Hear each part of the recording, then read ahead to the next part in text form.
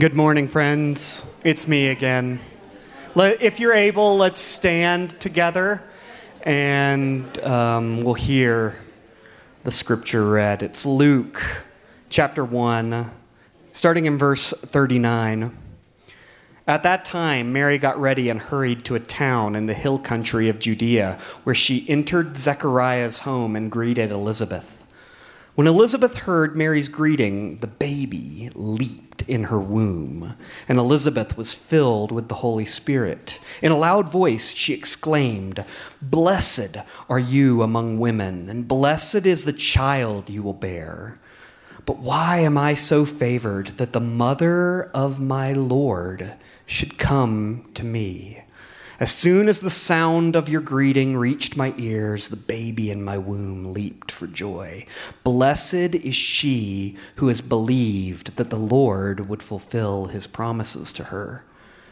And Mary said, "My soul magnifies the Lord, and my spirit rejoices in God my Savior, for he has looked on the humble estate of his servant. For behold, from now on all generations will call me blessed. For he who is mighty has done great things for me, and holy is his name. And his mercy is for those who fear him from generation to generation. He has shown strength with his arm. He has scattered the proud in the thoughts of their hearts. He has brought down the mighty from their thrones and exalted those of humble estate. He has filled the hungry with good things, and the rich he has sent away empty. He has helped his servant Israel in remembrance of his mercy, as he spoke to our fathers, to Abraham, and to his offspring forever." This is the word of the Lord. Thanks be to God. Remain standing as we pray. Lord, you are our Savior. You are the hope of this world. You're the Savior of this world. And Lord, each one of us, Lord, we pray that you would open our hearts and our minds to consider, Lord, are you our Savior? Lord, we say so. You are good. You are holy. This Christmas we worship and praise you. In the name of the Father, Son, and Holy Spirit, and all God's people shouted with Christmas joy. Amen. Amen. Stay standing for just a second. Let me teach you. This is an ancient church kind of a greeting around Christmas. Someone will say, "Christ is born," and you say, "Glorify him." Christ is born. Glorify him. Christ is born. Christ is born. You may be seated. Let me share with you some stories of some interesting births that have happened throughout recorded history. None of them more interesting than the one we're going to get to today. But there's been some interesting births in recorded history. There's been several moms who have had 8 babies at one time. It's called octuplets. A couple years ago, about 10 years ago, a mom had 8 babies, and her nickname was Octomom. Do you remember this? It was like 10 years ago. So that's kind of cool. And in the recorded history, there has been 2 moms that I could find, at least according to internet searches, that had 9 babies at one time. 9 tuplets? I don't even know how to say it. I couldn't figure it out. There has been records of moms who had the most babies in their entire life. I'm going to share with you the number, and you are just going to be on the floor. Like, how is this even possible? But in the 1700s, a Russian woman, throughout the course of her life, had 69 babies. And you're like, how does the math even work? Because you can only have babies so many years. Well, she had 16 pairs of twins, 7 sets of triplets, and 4 sets of quadruplets. What in the world? The longest labor that has been recorded in modern history, there's some medical things going on. A woman went into labor early, and they put her on bed rest and kind of put her like half upside down. Sort of a weird thing happened in 2012. A woman was in labor for 75 days. Oh, my. Last one, kind of Guinness Book of World Record kind of stuff. In 1879, the largest baby that we have on modern record was born. This baby was... For some of you, this doesn't make it... If you're like a young man in here, you're like, what is that, big? I don't know. What is that? I don't know. 23 pounds, 9 ounces. That is a toddler. Like, I have a 2-year-old son downstairs that weighs something around that. He's walking and talking. These are stories of some incredible birth stories, some one-of-a-kind birth stories, but none of them compare to the story we are going to get to today, the story of the most unusual, the most miraculous, the most beautiful thing is Mary, a virgin, having a child. That is today's story. We are going to talk about who Mary is and Jesus, as she is called, the God-bearer. Larry King, the famous interviewer that many of you know, interviewed hundreds, thousands of people in his lifetime, one of the best interviewers in modern history, was once asked, who would you want to interview? If you could interview anybody who's ever lived, who would you interview?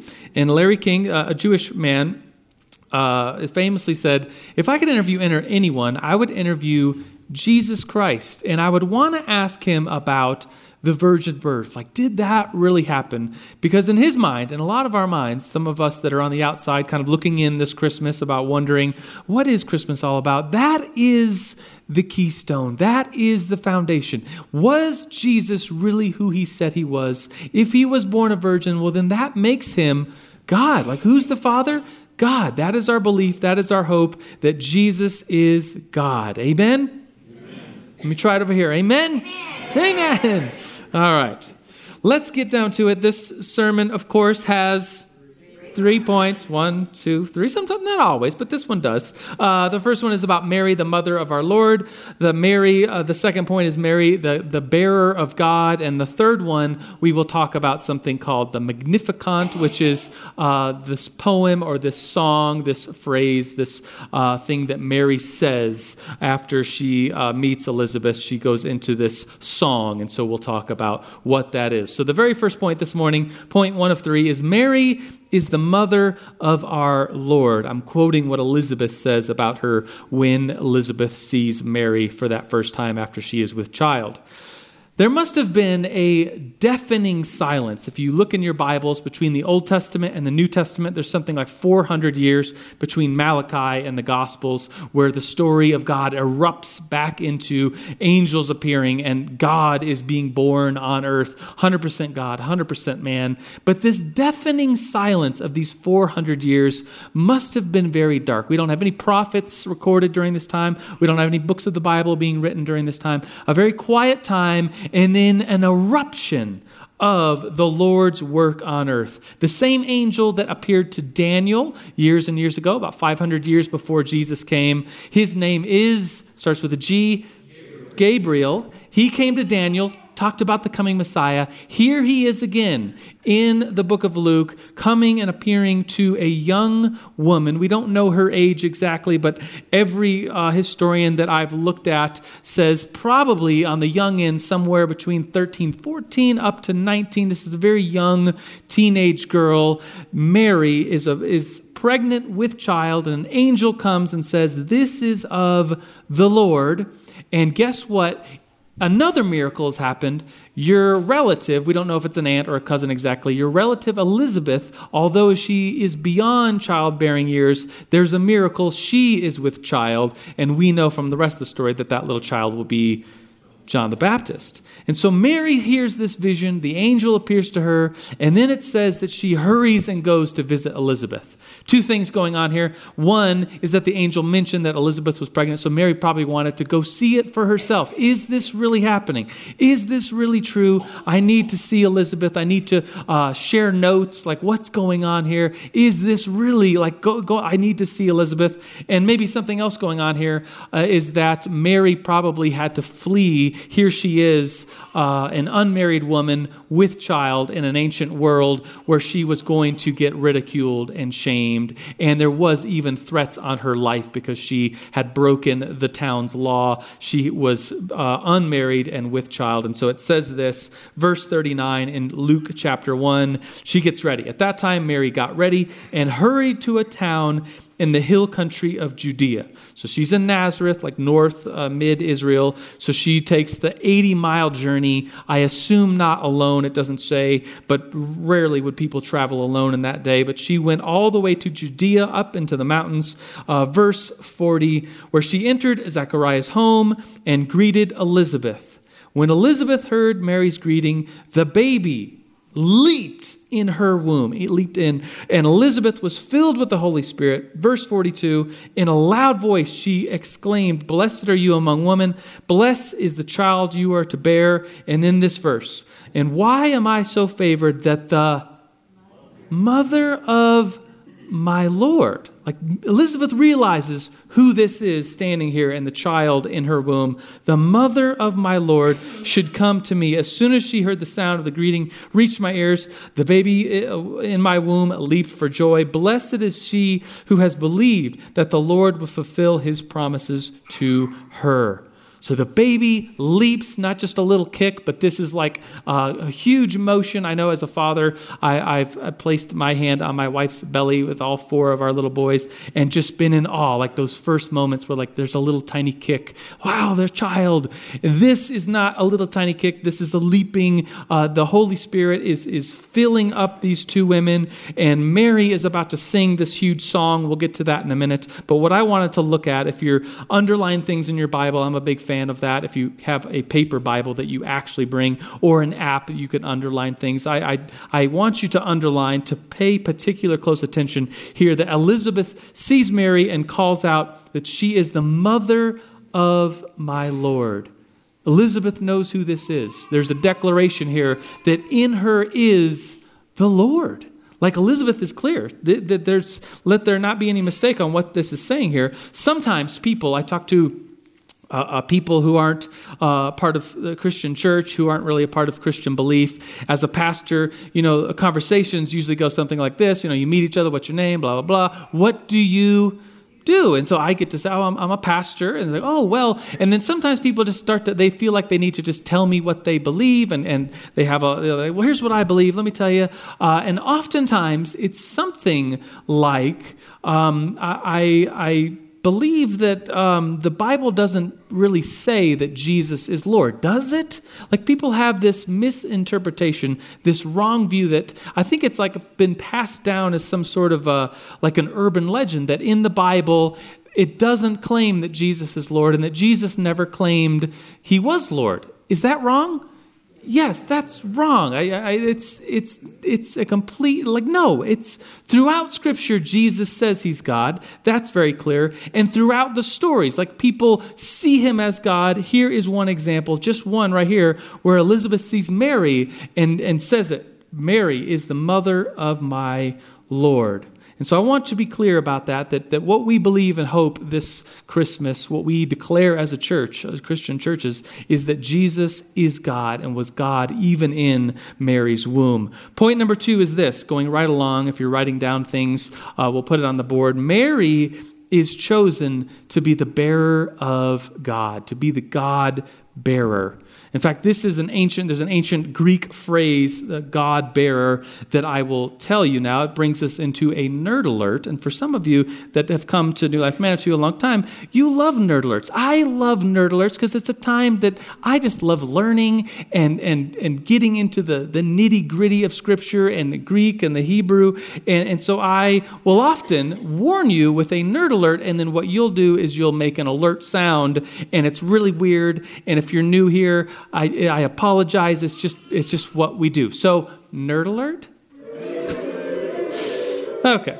The nerd alert is that this Greek word God bearer is the word Theotokos. Have you heard this? Anybody heard this word before? It literally, Theo means God, Tokos means to bear. And so Mary is called the Theotokos, this God bearer. She is the one that literally holds God in her, gives birth to God, and then nurses God. And I will ask the question, has anyone, literally, thinking physically, has anyone ever been this close to God? Consider, if we truly believe that Mary gave birth to God, well then, isn't that Amazing. Isn't she truly the one who was bearing God in her womb? And this whole thing, this virgin birth, becomes very, very important. Did you know, I was looking at this week, that even Muslims believe in the virgin birth? At least 3 times in the Quran, that's the Muslim holy book, Mary is referred to as the Virgin Mary giving birth to Jesus. Now, they do not hold Jesus as God, but Muslims do hold Jesus as a prophet. And I'll tell you something in just a second. There's something very wrong with saying Jesus was a good prophet, a good teacher, but not being a good teacher. I'll talk about this argument called the Lewis trilemma in just a couple minutes. But I was thinking this week, and I just fell asleep 2 nights ago thinking, I was just laughing to myself, thinking about a Muslim arguing that the Mary is a virgin, arguing with I don't know what the umbrella is, I guess like a secular liberal Christian, like someone who calls themselves a Christian, but has gone this route of like secular humanism and a worldview that tries to take the truths of the Bible and say, well, the miracles never happened. And so I imagine a room where a Muslim is trying to argue with a Christian. The Muslim is arguing that there is a virgin birth, and the Christian, this liberal secular Christian, is arguing that there isn't a virgin birth. And I just couldn't fall asleep. I was just giggling to myself that this could happen. And I to both groups, both this Muslim who would say Jesus was a good teacher, but not God, and to this secular humanist, a Christian who would say that Jesus taught great things and the Christian message is one of just great, it's wonderful, but neither groups of these two would say that Jesus is God. I would use the argument of the Lewis trilemma, which is an argument that really holds a lot of weight. This will be the second nerd alert. The Lewis trilemma goes something like this. Have you heard it before? It's also called the liar, the lunatic Lord. Raise your hand if you've heard this argument. Okay, enough of you have that. I'll go over it quickly to remind us that this argument, it really doesn't work if someone's like, never heard of Jesus, don't even believe that he ever existed. This argument doesn't really work. It just doesn't, it's not a logical progression. But it is a logical progression for someone that says, I know Jesus, I've heard of Jesus, I think he's a great teacher, I think he's a great prophet, I hold to his teachings, but I don't believe he was God. To that, this argument, it holds a lot of water. This is a very powerful argument. And it goes something like this, that at the core of Jesus' message was that he claimed to be God. And everyone around him claimed him to be God. The early church, like that's what they proclaimed, that Jesus is God. Why? Because he said it. He said he was God. He said it, he and the Father were one. John 1:1, the beginning was the Word. The Word was with God. The Word was God. Like people around Jesus, Jesus himself claimed to be God. It was the center of his message. And so you can't say he was a great teacher because what he taught was that he's God. And so if you don't say that he was God, well, then the argument, it doesn't make any sense. If he wasn't God, then he would first of all be maybe a liar. Like he knew he wasn't God, but he was going around saying this lie. Does a liar make a good teacher? No, not at all. Liars make horrible teachers. Don't say you're following a teacher who is a known lie. At the core of their message is a lie. So he would either be a liar if he wasn't God, or he would be crazy, a lunatic, keeping with the L theme, that he didn't know, but he thought he was, and he was crazy, and he was going around saying that he was God, and he was teaching these things. Would a lunatic make a good prophet, teacher? No, say it. No, not at all. And so he was either a liar, he's either a lunatic, or he was who he said he was, which is Lord. And that's really this argument that it holds a lot of water for someone who says, which I imagine we encounter a lot of people in this day and age who just, especially around Christmas, would say, oh yeah, Jesus was great. He's a good teacher. He's a prophet. I love his teachings. It's so wonderful. Well, what about what he taught? And what he taught, the whole message here is that he's claiming to be God himself. So these two arguments about the virgin birth, I think about the opposite of the secular humanist Christian that says they just hold to Jesus' teachings, but they don't believe in any of the miracles, and they hold that Mary was not a virgin to give birth. The other side of that is something us Protestants often look at our Catholic or Eastern Orthodox or even High Anglican brothers and sisters and kind of just turn our head and wonder if they aren't worshiping Mary. Are you aware of this? that many Protestants look on and they say, well, you guys, it just looks like what you're doing is worshiping Mary. And I want to give credit to them. Like whenever you talk to someone who's Catholic or Orthodox or High Anglican, and you ask them, are you guys worshiping Mary? Every one of them that I know that knows what they're talking about, knows the true doctrine, they will say, no. We're not worshiping Mary. What we're doing is venerating and giving her honor. And this is the time of year where we Protestants could say, well, yeah, she's holding God. She is bearing God, but she is not worthy of worship. I know because I know enough people that are in these traditional churches that do not really know the core doctrine or the teachings of the Catholics or the Orthodox or the High Anglican churches, that are much like they fall into this trap of superstition and they move away from the actual church doctrine, and they certainly do worship Mary. And this is a big mistake. Mary should not be worshiped. She was a human being just like us. She was in need of a Savior. This is my point. Look here, it says this in verse 46. This is what Mary says. She begins her Magnificat song with this: my soul magnifies the Lord, my spirit rejoices in God, my Savior. Who's in need of a Savior?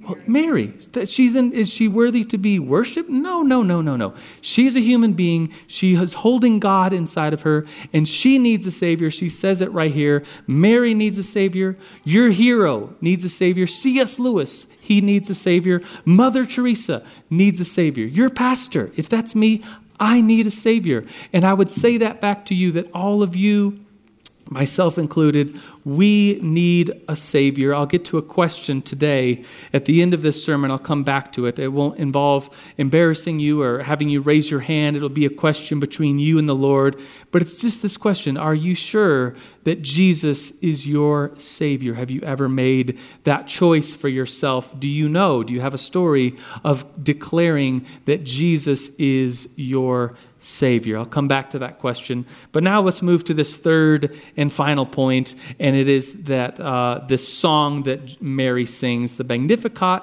shows us God's ways, which brings us to another nerd alert.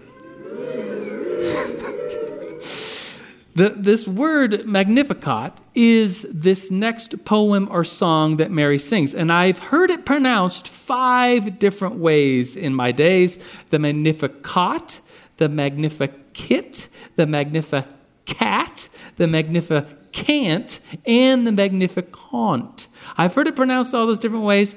I wish I knew which one was the right one. I wish I was a Latin scholar. I think the right one, and you could come up and correct me later if you're a Latin scholar, but I believe the correct is Magnificat.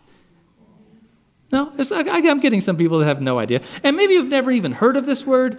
What this word is the Latin of magnify. Because this song starts off with Mary singing, my soul magnifies the Lord. Now, what's interesting in this whole birth narrative of Mary having this child, angels coming, Zechariah, Mary, and then when they bring the baby Jesus to the temple, is that people continuously bust out into song.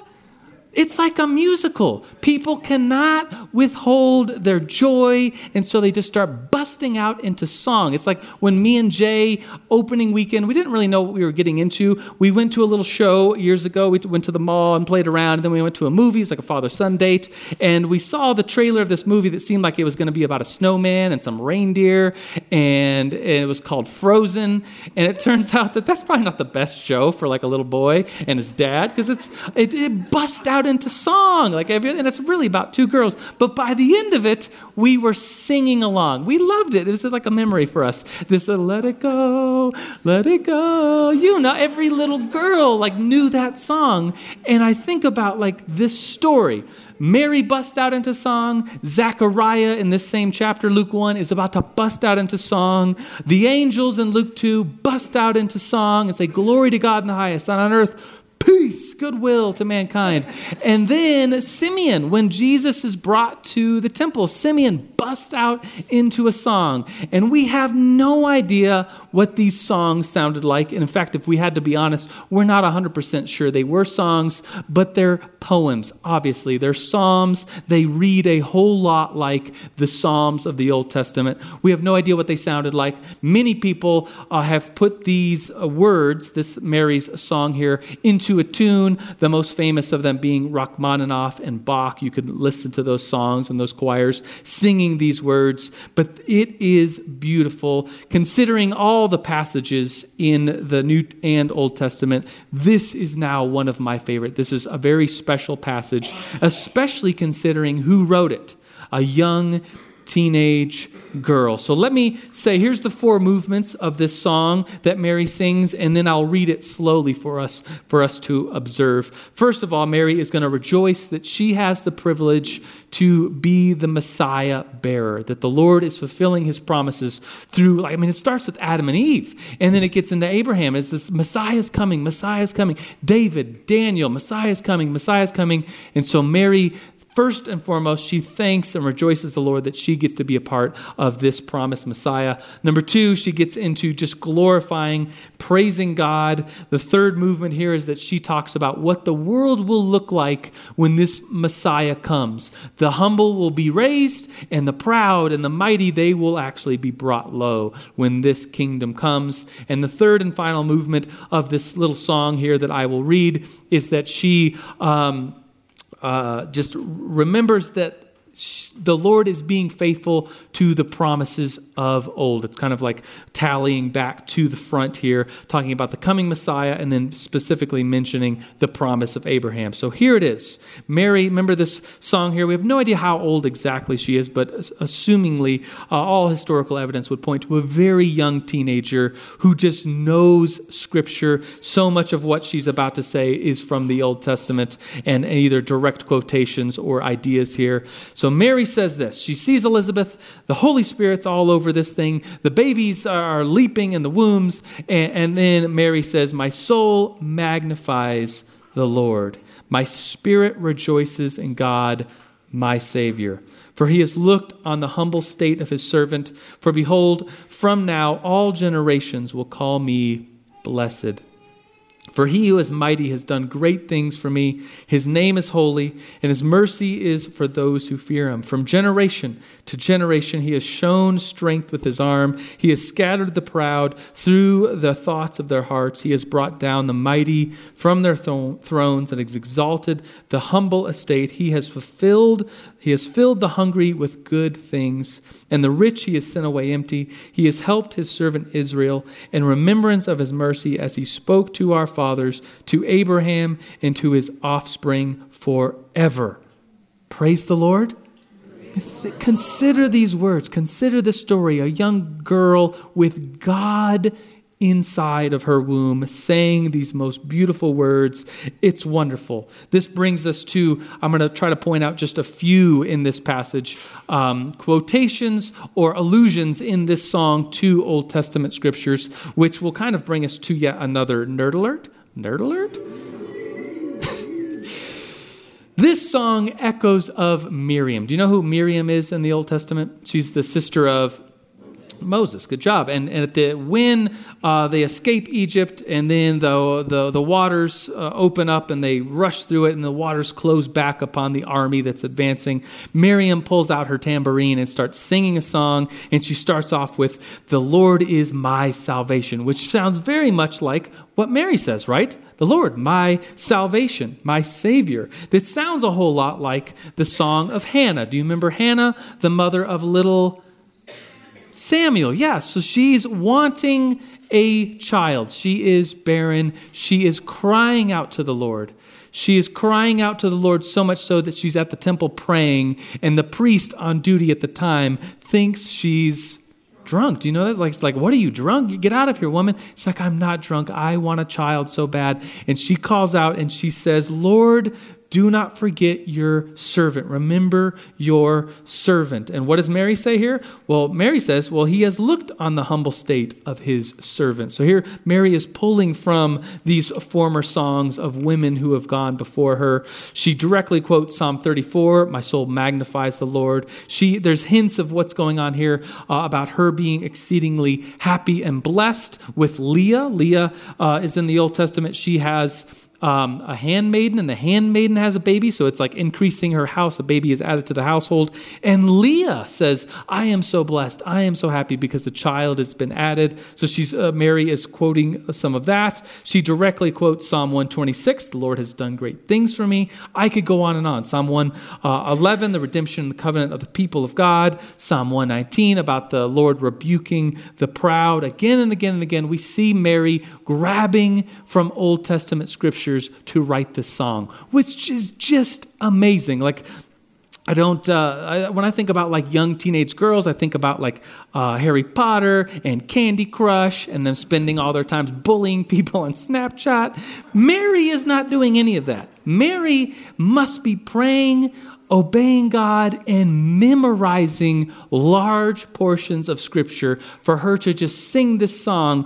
quoting all of these things. And I think about what a joy it would have been to be around this young woman who was so passionate and knew so much Scripture. I think about our youth ministry here, the student ministry that's at New Life Manitou, and I think, well, this is what we do. We teach the stories, we learn Scripture together, we try to obey God together, and it's so important for young people because here we have an example of a young person, Mary, changing the entire world, being obedient and faithful to the Lord. So this song, if you look at it, one thing I want to point out is that it's for you. It's for me. It says this, that all generations, which generations? All of them, including us, will call Mary blessed. Why? Well, because she is giving birth to God. And it goes on to say, from generation to generation, the Savior is going to be born. So I bring it back to this question of a Savior. Is Jesus your Savior? Like Mary is calling upon God as his Savior. Do you have a story in your life? This is this question I'm coming back to of this time in your life when you first began trusting in the Lord. I know some of you, it's been a journey. For some of you, it's like a moment. For some of you, do you all have a story of knowing that you're trusting in the Lord? Maybe it was a church service like this. I know there's been people who have come down at the end of our church service, as we always do. We provide a time for prayer here at the altar, and there have been people here at New Life Manitou to come down and to pray with me, to give their lives over to the Lord. I was hanging out with John Shellhammer. Where's that? There he is. This week, and he told me a story of a mentor in his life that years ago, when he was a young pastor, was in a meeting around a group of chairs, and people were going around sharing about their faith journeys and when they first began to trust the Lord. And this pastor was listening to the stories thinking, I don't know if I have a story. I need to trust the Lord. And that was his moment of awakening and realizing I need the Lord too. That's all of us. Some of us maybe come to church every week and you put a smile on your face and everything's great, everything's happy, like what Jeff Nolan alluded to when he was doing the offering moment. Like, it's Christmas, it's of course, everyone loves Jesus. But do you? Have you really trusted Jesus as your Savior, as your God? One last thing I want to point out here before we lead to the table is this, that maybe I'll just read it, because what Mary is saying here is what happens when the Lord works. I think if we come before the Lord proudly, if we come before the Lord with a little wagon of all of our trophies and accomplishments, and we're tugging this thing along of look what we've done for the Lord. Look at all these little trophies, all these little medallions. Look at all these awards I've gotten. And we're like, look, Lord, I've done so many great things. What will the Lord say? Well, why don't you leave that up here? And why don't you come and eat with me? And you're like, well, I don't want to leave this stuff behind. These are my trophies. These are my awards. I'm so proud about all this stuff. It's like, why don't you leave that at the throne and let me be your Savior? And to those of us that come humbly, we're broken before the Lord. Lord, save me, help me, I'm a sinner. What does he do? Well, he lifts them up and says the same thing. Why don't you join me for a meal? Why don't you commune with me, and I will be your Savior, and I will fill you up. Here's what Mary says in this song. He, the Lord, has scattered the proud in their thoughts of their hearts. He has brought down the mighty from their thrones, and the rich he has sent away empty. Then it gets into this and says, and exalted those of humble estates. He has filled the hungry with good things. So that question is the Lord your Savior? Or is your heart open for him to fill you with good things? Are you hungry for him, hungry for salvation? Then he will fill you. He will give you all that you can have for life and redemption and forgiveness.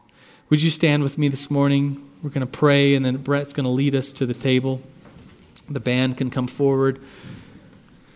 So, Lord, we stand here in your presence, in this place, faced towards the cross. Lord, we thank you that you are the Lord, that our souls can magnify you because you are our Savior.